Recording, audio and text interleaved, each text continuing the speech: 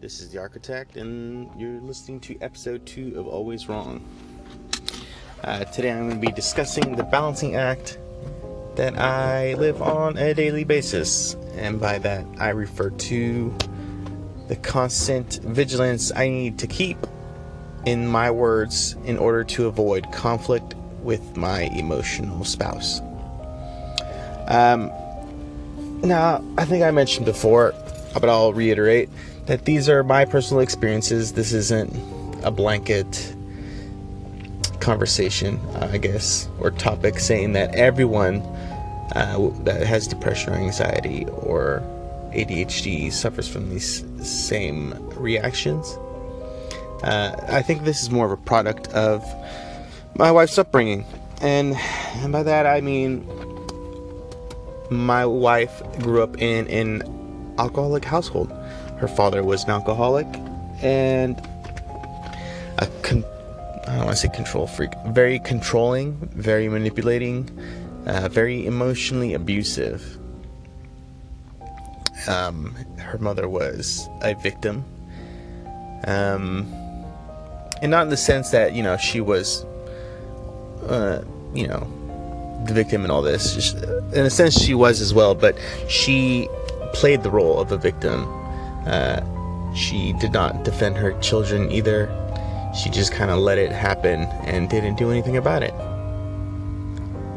And so, because of this constant controlling and just manipulation, he was the type of guy that would, hold the carrot above her head. If you're good, you can go to a concert.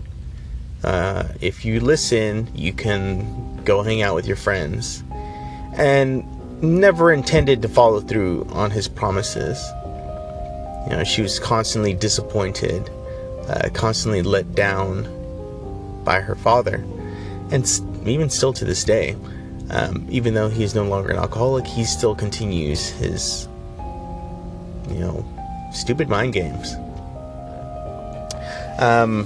So I've said to him before, you broke her and now I have to deal with the pieces.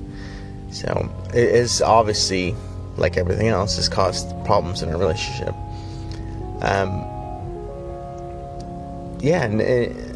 So I have to watch my tone, or watch what I say, or be mindful of how I say things. Sometimes it's not even how I say things. Just saying anything sometimes is wrong. Hence name Always Wrong. But so I have to think of a way. When I have some kind of request, I have to think of a way to say it without it sounding like a request or a demand, or so it's a constant balancing act.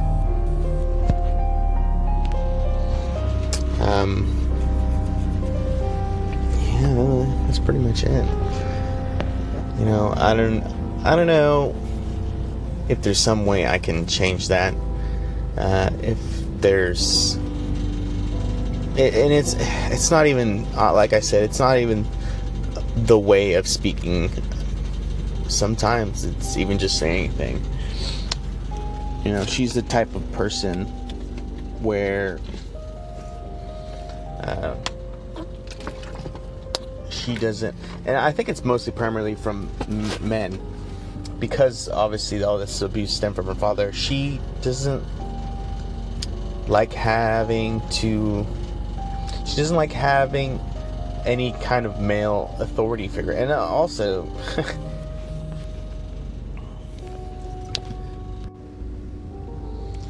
so because I'm also the primary breadwinner, I support our family alone, financially right now.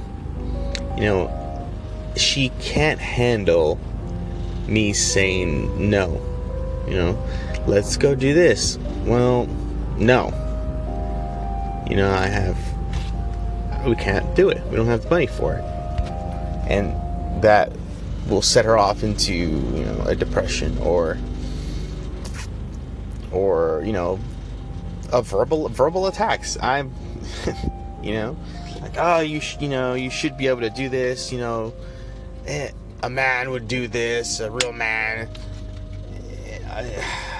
I don't know. Sometimes am I an idiot? Am I an idiot for staying in this relationship? I constantly have to think that maybe I'm stupid. Maybe I should just leave her. And I've tried. I'm not gonna lie. I told her I don't think this is gonna work. We should get divorced, and not just simply because of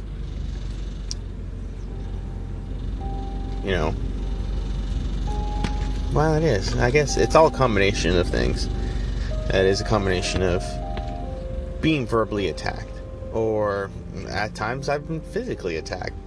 And it's hard to say if all this stuff is a symptom of her depression or her anxiety, or if she's just an asshole.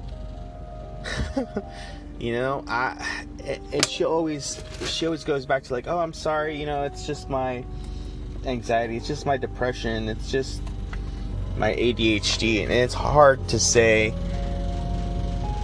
like, if it's just her crutch to be an asshole, to do something she knows she shouldn't be doing, or if it's really the depression. Is it really the anxiety? Is it really the ADHD? I don't know. What do you think?